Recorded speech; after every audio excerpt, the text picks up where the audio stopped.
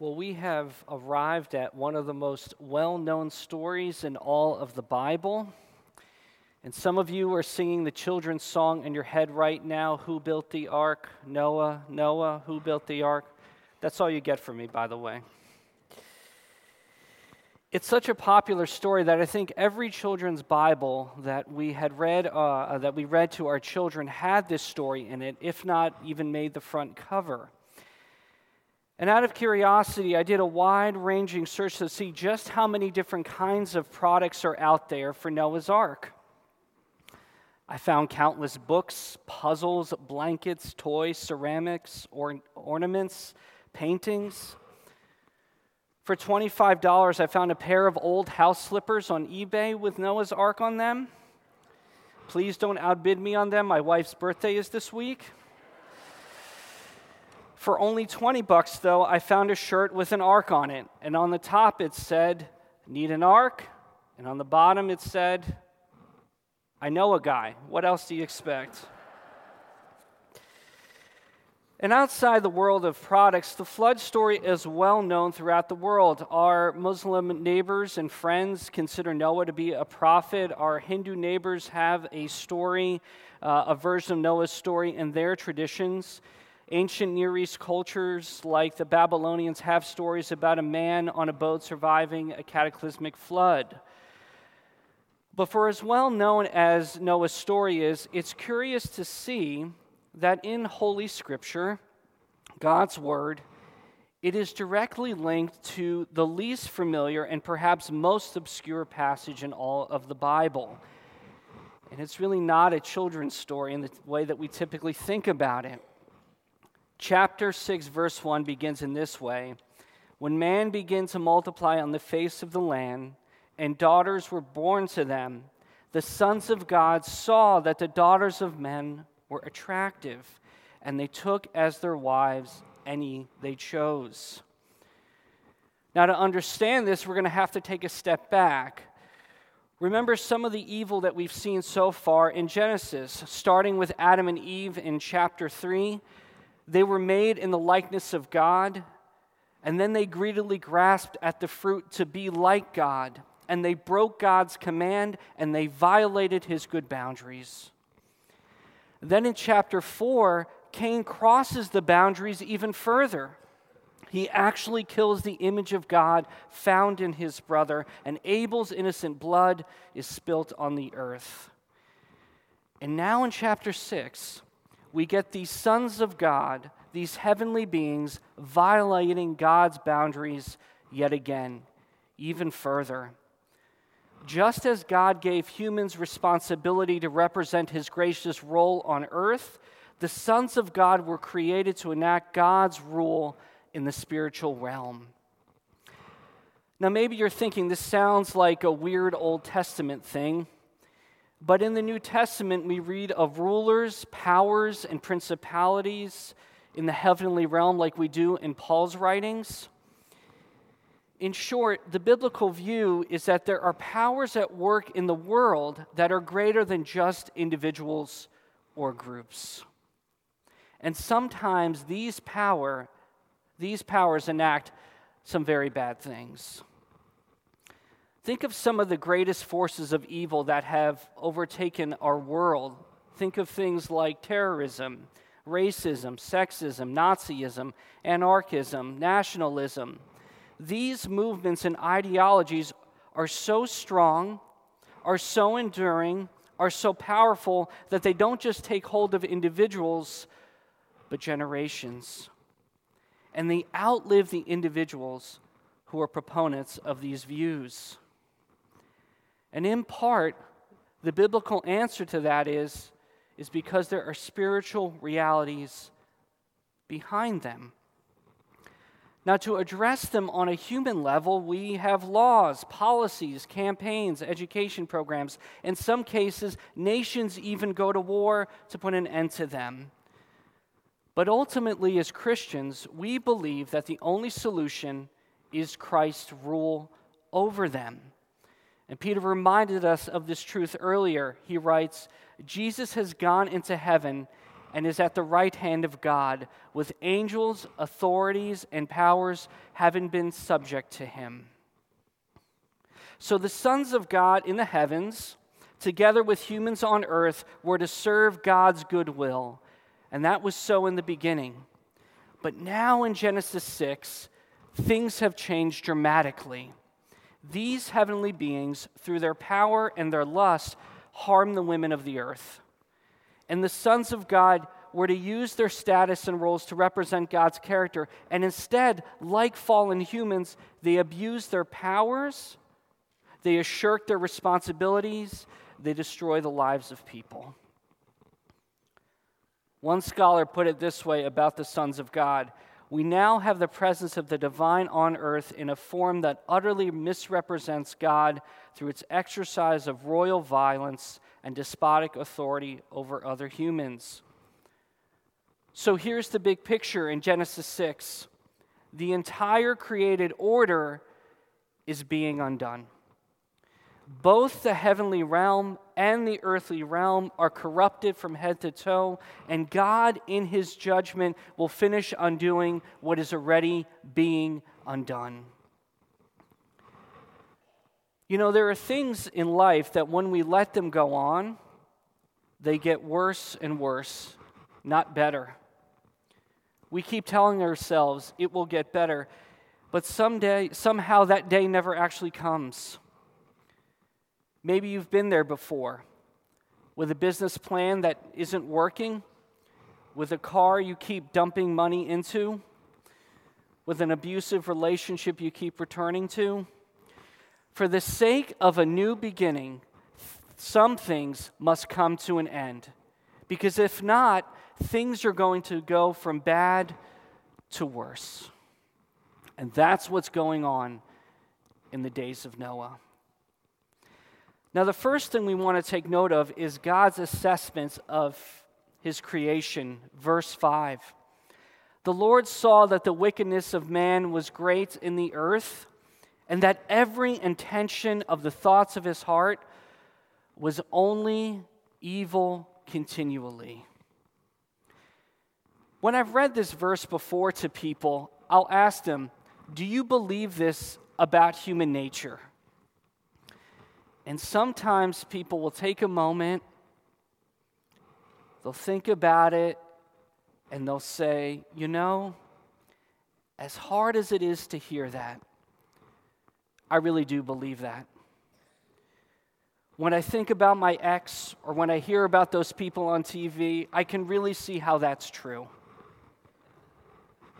No. What this is saying is that after the fall, all humans by nature are as far away from God's path as they could possibly be. And that includes the human author of this verse. This is true about our worst enemies, and it's true about us. Everyone is included in this statement. No one is excluded.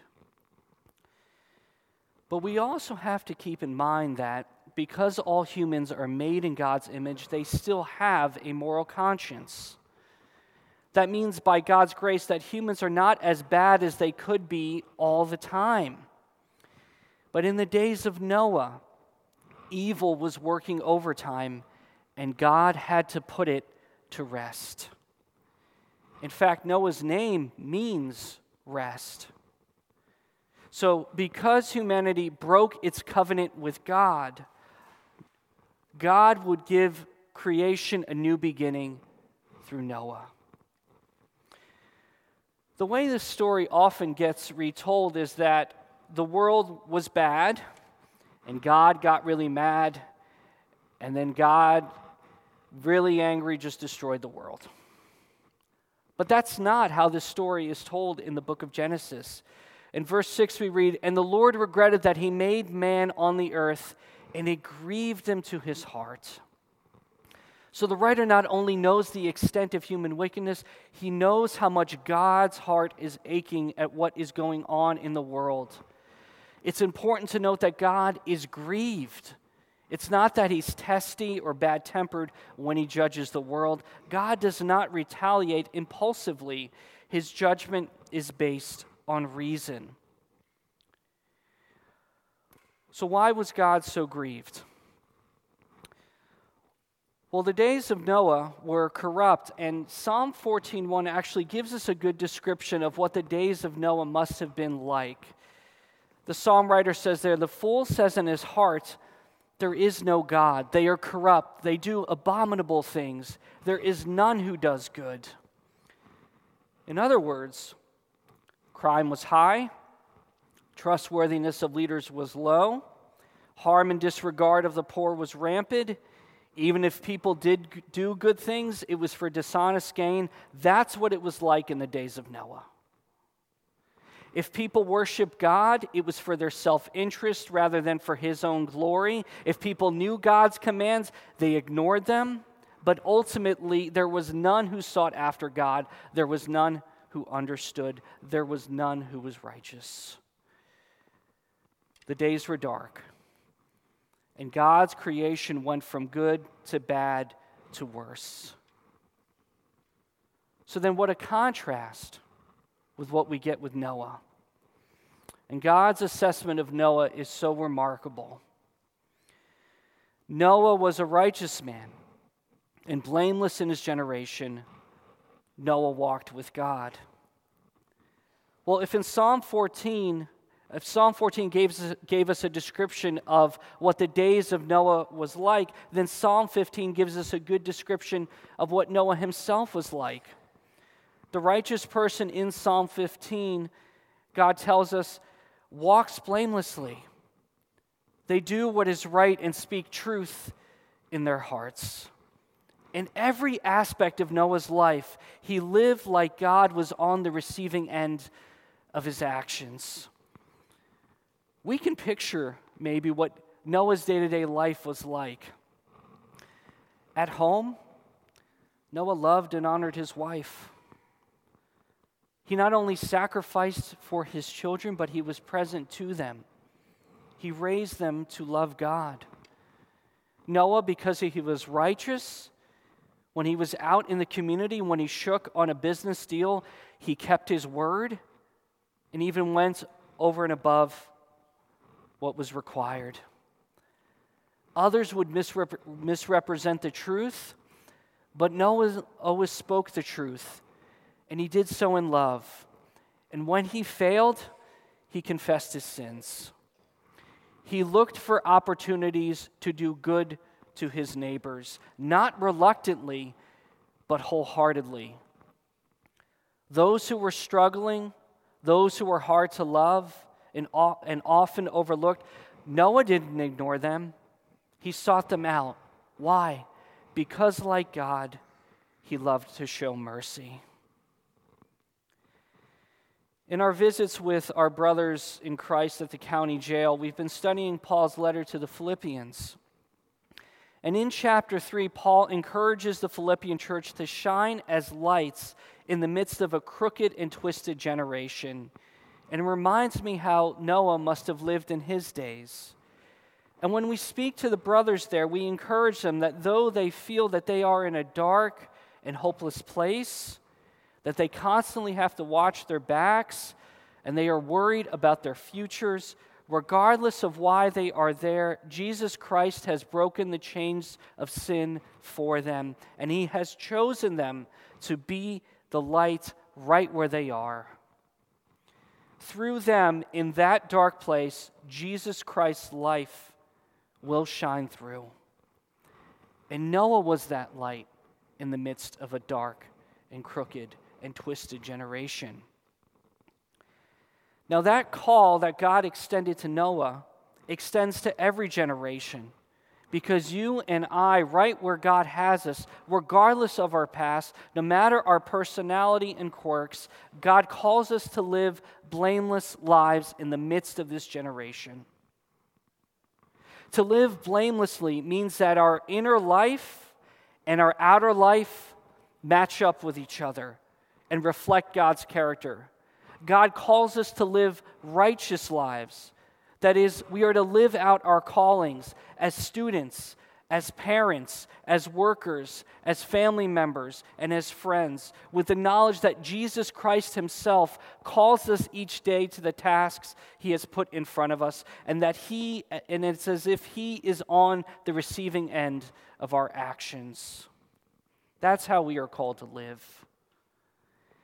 In short, we are called to walk with God, just as Noah did. But that's easier said than done. But Genesis unwraps the mystery of how Noah did it. Back up at verse 8. But Noah found favor in the eyes of the Lord. This phrase, to find favor in the eyes of the Lord, is the Old Testament phrase that describes the indispensable New Testament word, grace. To find favor in God's eyes is to be the recipient of God's grace. You see, the grace of God for Noah was not like an unopened package left in the rain outside his doorstep. When God's grace arrived, he brought it into the home of his heart, and he opened it up with delight, and he cherished God's goodness to him. He didn't neglect it. He didn't return it. Wherever he went, whatever he did, he carried with him the joyous knowledge that God has shown him favor. Why was God going to judge humans in the flood? Why was he going to blot them out in his judgment? Because they lost sight of God. Yes, God blots out evil in his justice, but he also blots out sin in his mercy. Humans left the grace of God at the door, and they lived as if God never sent it in the first place. They just lived for themselves. 2 Peter 2 tells us that Noah was a preacher of righteousness. He tried to warn the people, there's a life-saving package here for you, and they wouldn't take it. He tried to bring it into them, but they just pushed it away. Why would anyone refuse a life-saving delivery? Why does anyone refuse the grace of God when it is made known to them? It's a mystery. It's a mystery. Well, first we've discovered God's assessment of his creation in Noah. Now in turn we see humanity's assessment of Noah and God. They reject the message of repentance, they reject the messenger Noah, and ultimately they reject the author of the message, God. You'll remember back in Genesis 1, God told the earth to be fruitful and to multiply. Now by Genesis 6, we see that they actually multiply what? They multiply evil. And God will judge the violent earth now and cleanse it of its sin. Noah and his family will be saved from the judgment. And in the rest of Genesis 6, we see how God goes about that. Noah, like he had always done in life, obeyed God. We see that Noah constructed the ark in the exact manner God had commanded him. And the living creatures, just like they did in Genesis 1, obeyed God too. Male and female, clean and unclean animals entering in, each in the way that God had commanded. The littlest sparrow and the smallest grain were not forgotten in God's plan to redeem the world. And chapter 6 concludes in this way. Noah did all that God commanded him to do. Now, when you hear about the dimensions of the ark, it's roughly the length and a half of a football field and the height of a 4-story house. And some of you are thinking, God commanded Noah to do a whole lot of things there. How in the world did he actually do it all? But that's not what Genesis wants us to see about Noah. It's that Noah obeyed God counterculturally. There was no one around Noah and his family living in the way that they did. They were obedient to God and to God alone. The institutions in their communities, the people they rubbed elbows with in the community, or the people that they knew that lived around them, the wider cultural mindset, all of that was swimming in the opposite stream. And yet, they walked with God. That's what we are to see here. There's a saying from one of the early desert fathers that goes like this.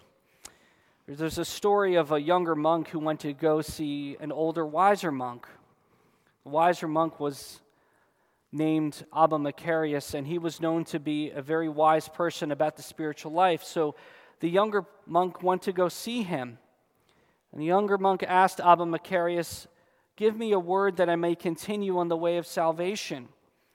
And Abba Macarius said to him, "Go to the graveyard this evening and curse the dead. Throw stones at the tombstones and heap abuses on the dead." So the younger monk did as he was told. And the next day he went to Abba Macarius and Abba Macarius asked him, "What did the dead say to you when you went to the graveyard yesterday?" And the younger monk said, "The dead said nothing." Then Abba Macarius said to him, "Go again to the graveyard tonight, but this time he praises and compliments upon the dead." So the younger monk went to the graveyard and he praised the dead. He gave them compliments. He called them saints and stars alike. And the next day he returned back to Abba Macarius and he asked them, "What did the dead say?" And the younger monk said, "The dead said nothing." And Abba Macarius said to the younger monk, "If you are to continue on the path of salvation, you too must be deaf to the insults and praises of men." God said to Noah in Genesis 6, "I will establish my covenant with you. Go into the ark, you and all your household, for I have seen that you are righteous before me in this generation." You see, the course of Noah's life wasn't swayed by popular opinion or the criticisms of the world. God made a unilateral, unconditional, eternal promise with no takebacks, and that was Noah's life vest. He hung onto God's word above everything else. It was the promise of God that fueled Noah's obedience over the years in building the ark. It was the promise of God that allowed him to be undeterred when the praises or insults of men would steer him away. That's what kept Noah faithful. And I'm wondering this morning, what are the words that you hear from others that discourage you to do all that God commanded, that make you lose sight of God's promises to you? What are those words that you allow in to get close to your heart? In the end, as we see from the story, it's only God's word to you. It's only God's word about you. It's only God's word for you in the gospel that will bring you to safe harbor. The judgments of others are dead words. Their praises are short-lived. But God's promise lasts for all eternity. And it was that promise that saved Noah and his family while the world fell under judgments. We have a wonderful promise in the prophet Isaiah that goes like this: "When you pass through the waters, I will be with you." Noah was the first to experience the fulfillment of that promise. How did God fulfill this promise to Noah? Noah built the ark and went into it just as God commanded, and God shut the door. And when the flood waters burst, Noah and his family were firmly secure in the ark when the flood waters cleansed the earth. And in fact, the only way that any of us will be saved from God's judgment is if we too are saved in an ark.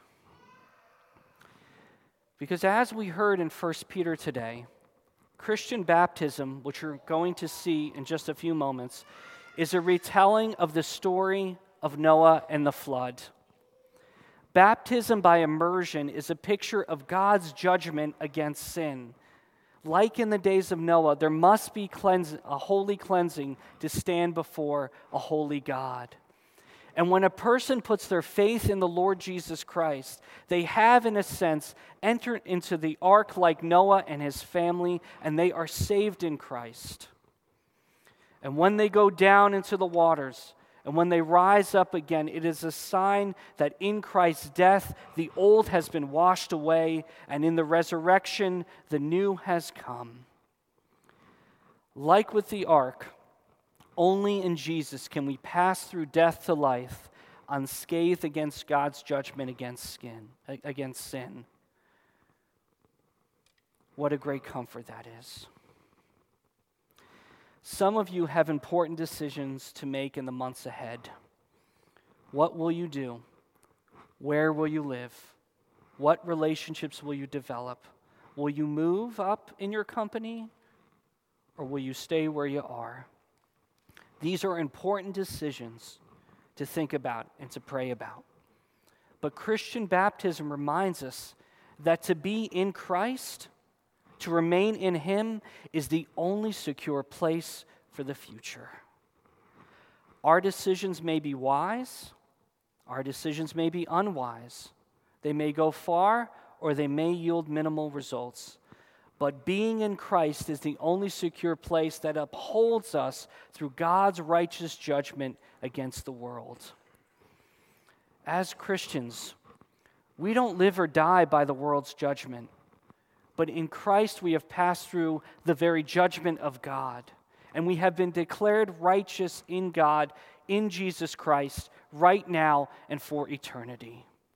And that is something that the world's praises can never give us, and that is something that the world's insults can never take away from us. And as we enter into this holiday week with all the challenges that you may face, may you keep that promise in mind, and may you rejoice in that with great thanksgiving. In the name of the Father, and of the Son, and of the Holy Spirit. Amen. Let's pray. Lord Jesus, we thank you that you came down from heaven so that we might be saved in you. We thank you that in your love and in your mercy, you have saved us from God's just judgment against sin, and that you have cleansed us anew in you. Thank you that this promise is true for everyone who believes it. Lord, we thank you that you are a God who is just, but you're also a God who abounds in grace, and you love to show it to us. So, Lord, strengthen each person here this week. Help them to know, help them to rejoice with great thanksgiving that you have done this for them. In Jesus' name, amen.